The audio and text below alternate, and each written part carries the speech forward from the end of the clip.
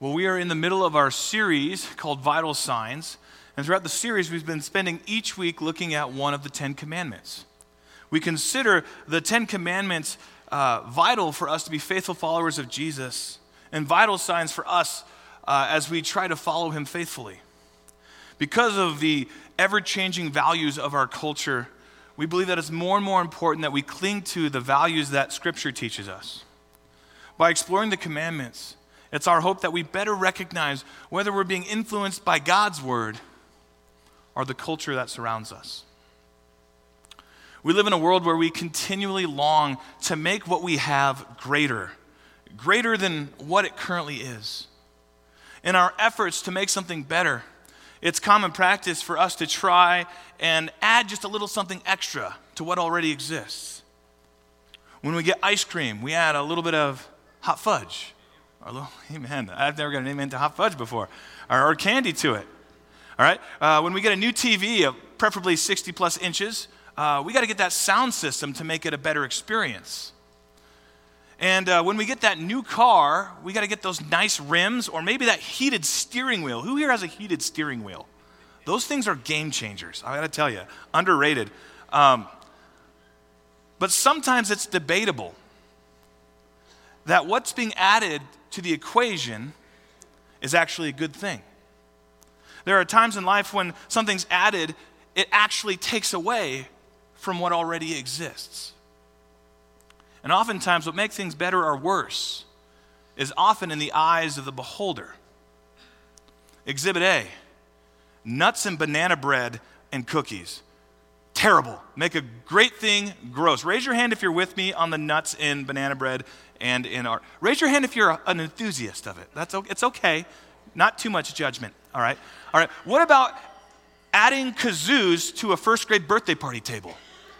All right. Does that make it better? Raise your hand. How about it makes it worse? All right. That one's almost unanimous for those that are participating. I want to see a little more hands up there. All right. What about adding country music to a road trip?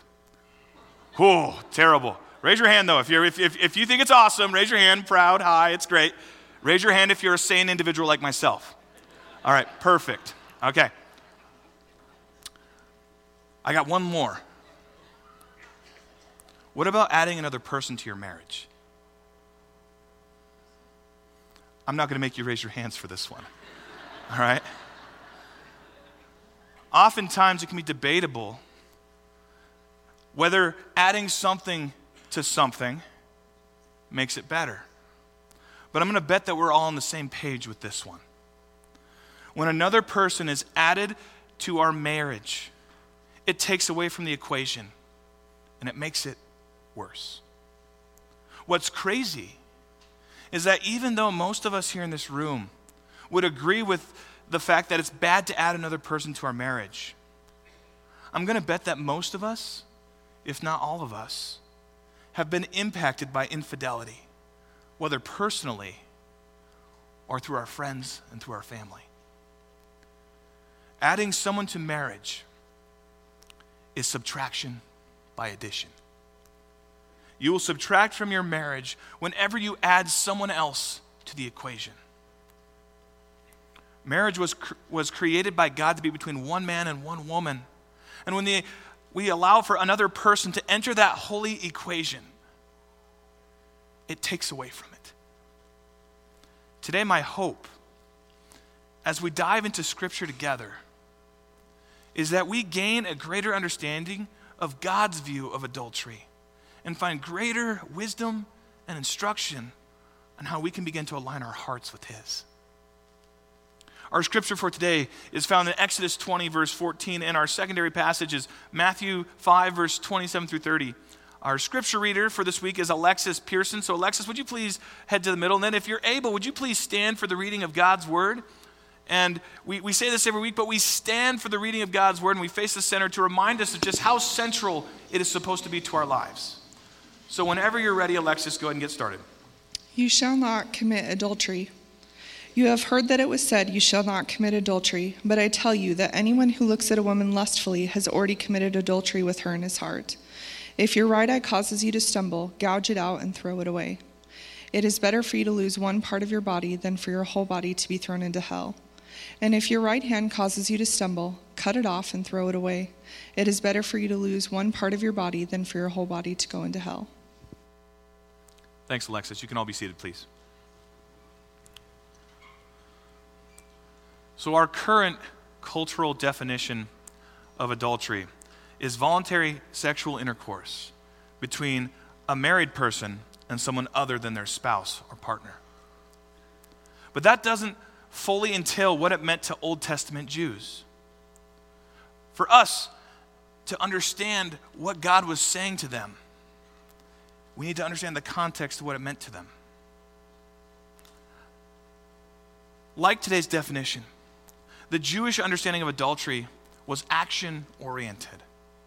It centered on the sexual action that was committed, but there were some differences in the parameters of what was considered adultery, depending on the people that were involved in it. The sin had a greater focus on the behavior of the wife. The act of adultery happened when a married woman had a sexual relationship with a man outside of her marriage. By Torah law, it was not scripturally considered adultery if it was the husband that was having sexual relationships outside the marriage. Sounds like a pretty lopsided commandment, doesn't it? Now, to be fair, relations between married men and unmarried women became rabbinically prohibited, but did not qualify as adultery by a biblical standard. So it was looked down upon by many rabbis, but it was not in Scripture against it. The Torah doesn't say why only a married woman having sex outside of marriage was considered adulterous. But traditional Jewish law sometimes regarded marriage as an acquisition of sorts, in which a woman was permitted to her husband and forbidden to all other men. In effect, it was like she belonged to him, but he did not belong to her. Because culturally there was an aspect of ownership that husbands had over their wives, the act of adultery was more theft-focused in its nature. A Jewish understanding behind the sin was that when a man's wife chose to have a sexual relationship with another man, the other man stole what was rightfully his, the fidelity of his spouse. The rights between husband and wife were not equal. But that doesn't mean that men were not held to a level of accountability for their transgressions there. Any man, whether single or married, that engaged in a sexual relationship with another man's wife would be held to the same level of punishment and accountability that the wife was held to. Because the infidelity was considered a wrong against the husband, it meant that the husband had the right to determine the penalty for both his adulterous wife and the man involved. It was a big deal. Ultimately, he would be the one that had the right to choose what would happen to them. But they'd receive the same penalty. When someone committed adultery, it was worthy of and called for drastic punishment. In Deuteronomy 22:22, it says that those who committed adultery were to be put to death. Breaking this command was such a big deal that it was death worthy. One of the reasons the sin was considered such a big deal was because it was believed that it paralleled or metaphored the command to have no other gods or idols before the one true God. The idea was just as we are to devote ourselves to one God, so too are we to devote ourselves to our one spouse. For the Israelites, adultery was about the action that was taken. And its focus was on what was being taken or stolen from the husband. And it was obviously an important commandment because it represented violating our commitment to God. When we look at what the commandment meant to the Israelites, we can see that there are a number of cultural dynamics and nuances that have changed through the years to where we are today. But what remains consistent with our current culture is that it is still primarily focused on the actions of those involved. Culturally, adultery is still the action that creates infidelity. But what's scary is the act itself has become more and more relative. And it's become more and more diverse in its platform. When I say that it's become relative, I mean adultery can now be defined differently to everyone, depending on what people think. It's the my truth mentality. For some, it's only adultery if there's sexual intercourse. And anything that leads up to that leaves this kind of gray area that you can wiggle through. Others, it's already adultery once you spent time spending emotional connection with one another. Many of us might believe an emotional affair is just as bad as a physical one. Other of us might believe that it's not as big of a deal. Do we commit adultery when we send provocative and vulgar text messages? Is it adultery if we have an agreement with our partner that it's okay to sleep with other people? Is it adultery if we go to a strip club? Adultery, in many ways, is now in the eye of the beholder. To make matters worse, there are so many ways to engage it. Now we can create inappropriate relationships with others through chat rooms, pornography, texting, email, Snapchat, WhatsApp, FaceTime. And we can even use our Apple Watches, our iPhones, our laptops, and our iPads to keep those relationships more secret from our spouse. I hope you're all getting the point. Adultery has become more and more relative, and its methods diverse. The danger with this is that it becomes easier and easier to justify and do. So what does the command to not commit adultery mean to us in our personal context? How do we fight our sinful nature and keep ourselves from falling into moral relativism? In our second passage of the day, Jesus' understanding of the commandment would address the issue in a way that cuts through both the Jewish understanding of the time and our current cultural understanding. In verse 27 and 28, it says, "You have heard that it was said, 'You shall not commit adultery.' But I tell you that any man who looks at a woman lustfully has already committed adultery in his heart." Jesus is saying that adultery is not action-oriented. It's heart-oriented. He was saying that adultery can be committed before actions are even taken. Earlier in the Sermon on the Mount, Jesus would say, "Blessed are the pure in heart." The message being communicated is that adultery is more of a purity issue than a theft one. We begin to give into adultery the moment we start longing for or enjoying the idea of somebody else in our life rather than our spouse. We do it as soon as the intentions of our actions start to formulate. This means we have to be careful and intentional with the people, the thoughts, and the images that we take in and allow to dwell in our hearts and minds. Because it can start with something as simple as being on vacation with your couple friends and realizing that you like your friend's spouse a little bit more than your own. It can be as simple as seeing a nude scene in a movie and realizing that you want that person more than your spouse. Or while at work, looking more forward to having lunch with our coworker than going home and having dinner with our spouse. When we allow for images and thoughts like these to be indwelling within us, it attacks our purity, and we begin embracing our sinful nature. Jesus would call what I'm talking about lust. Lust is the heart's act of adultery. It's a continued infatuation and preoccupation for wanting something that we don't have. Jesus' interpretation of the commandment was not centered on theft, but instead it was lust-focused. When we allow for ourselves to sit in those thoughts and moments, when we start to want to act on those primal desires, we begin to head down the road of adultery. Jesus' different in interpretation makes the commandment hold us all to a higher standard, because it's no longer about what we do, but where our heart and thoughts are focused. Are we focused on our partner,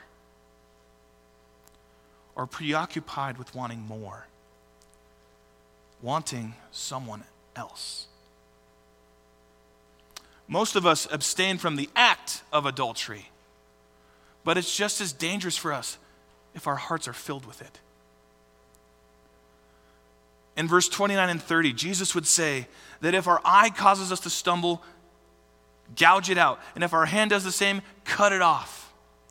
Jesus uses hyperbole to communicate that fighting the adulterous nature of our lives calls for drastic practices. Instead of focusing on the punishment, Jesus would push us towards changing the way that we live in a way that points us toward the path he has for our lives. He would push us toward greater self-awareness and greater self-control. His call for action is not just for those who have committed adultery, but for each and every one of us. Whether we're neck deep in an affair, or maybe we're in danger of heading down that road, or we have a very, very healthy relationship, Jesus calls us to drastic action. We don't have to be reactive to our sin. We're called to be proactive. So often our first response when we find ourselves struggling with any sin is we go, what do I need to do? What do I need to stop doing? What do I need to change? What can I do differently? And we start setting these unattainable goals for what we want to accomplish. And when we inevitably fail in our goals, we say, whatever. I guess we'll just do it. We get discouraged, and then sin takes over our lives again. The first drastic action that we have to take is surrendering our sin to God.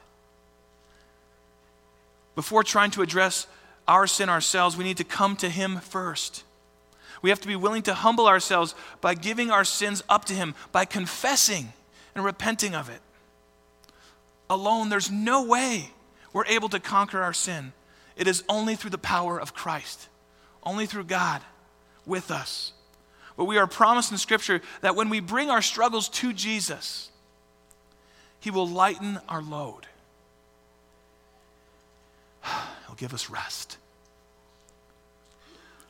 This is affirmed in Matthew 11, verse 28 through 30, when Jesus says, "Come to me, all who are weary and burdened, and I will give you rest. Take my yoke upon you and learn from me, for I am gentle and humble in heart, and you will find rest for your souls. For my yoke is easy and my burden is light." Alone, our struggles with lust and adultery are heavy, and they're unrealistic to sustain. But when we bring what we have to the Lord, and we take on his yoke, he points us in the direction he has for our lives, the one he wants for us. He bears the weight of our sin, and he walks with us in our struggle. We fight a hopeless battle if we don't first turn to God, and we try to just take action on our own.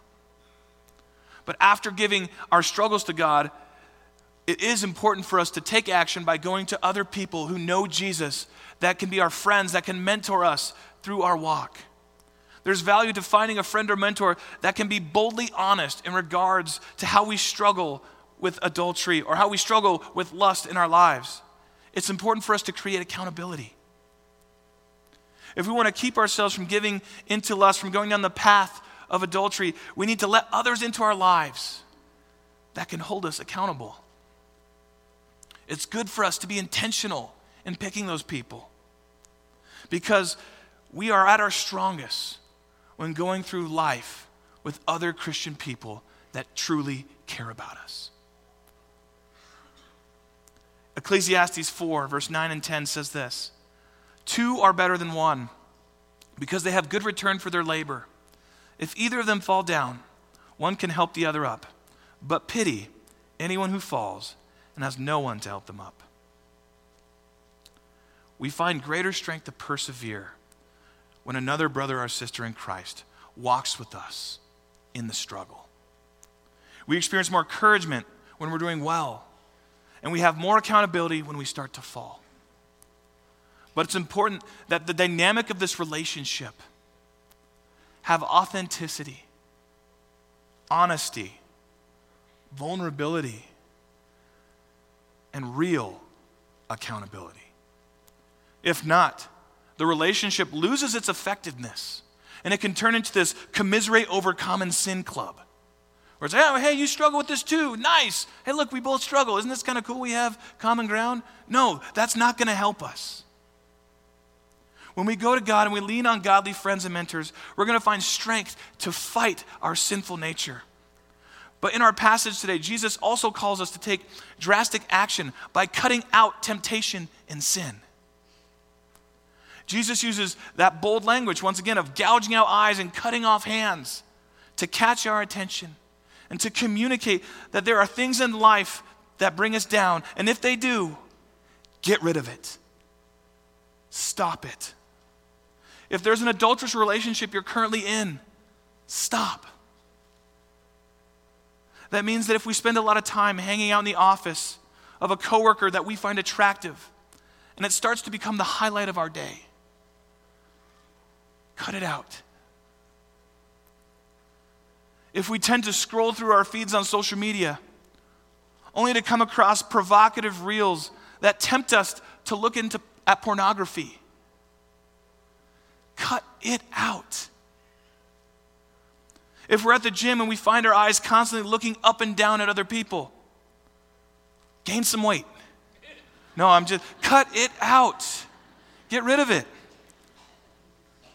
And if our texting makes us spend more time talking to, thinking about, and becoming more emotionally invested in someone other than our spouse, cut it out. Jesus calls us to take drastic action to keep lust and adultery out of our lives. But are we willing to make the bold decisions that it takes to do something about it? Are we willing to attack the heart of the issue before it impacts our actions? Earlier, I stated that the cultural understanding of adultery is defined as sexual intercourse between a married person and someone other than that person's current spouse or partner. But for a follower of Jesus, we have a different definition. One that holds us to that higher standard. Whether sexual or emotional in its nature, our infidelity does not begin with our actions. It begins with our hearts. When we begin to lust for someone outside of our marriage in any way, we engage in adultery of the heart. It's subtraction by addition. When someone's added to our marriage, it subtracts from it. I know there are many here who have felt the negative impacts of marital infidelity, whether emotional or sexual. For all that have, I want you to know that God is with you. And He offers His unfailing love, peace, and hope. And it's capable of pushing you towards forgiveness and potentially restoration. And on the flip side, I know that there are people here today that have engaged in adulterous relationships. Know that God still loves you. And there is grace, mercy, and forgiveness when we humble ourselves and repent of what we did. And God can even bring restoration to you as well. Before we go into our blessing, I just wanted to finish with one more thought. And that is, there's good news. Subtraction by addition has an exception, and that's Jesus. When we add Jesus to our marriage, it only grows stronger. We do that through praying for one another, praying with each other, and by encouraging each other to grow in our faith. Today's commandment tells us that we're not to commit the act of adultery, but Jesus calls us to a higher standard. He challenges us to be faithful in our hearts. And so as we go forward today, that's my challenge to all of us. In what way can we start adding Jesus to our marriages? Let's close with this blessing. May the God of hope fill you with all joy and peace as you trust in him, so that you may overflow with hope by the power of the Holy Spirit. And all God's people said, amen.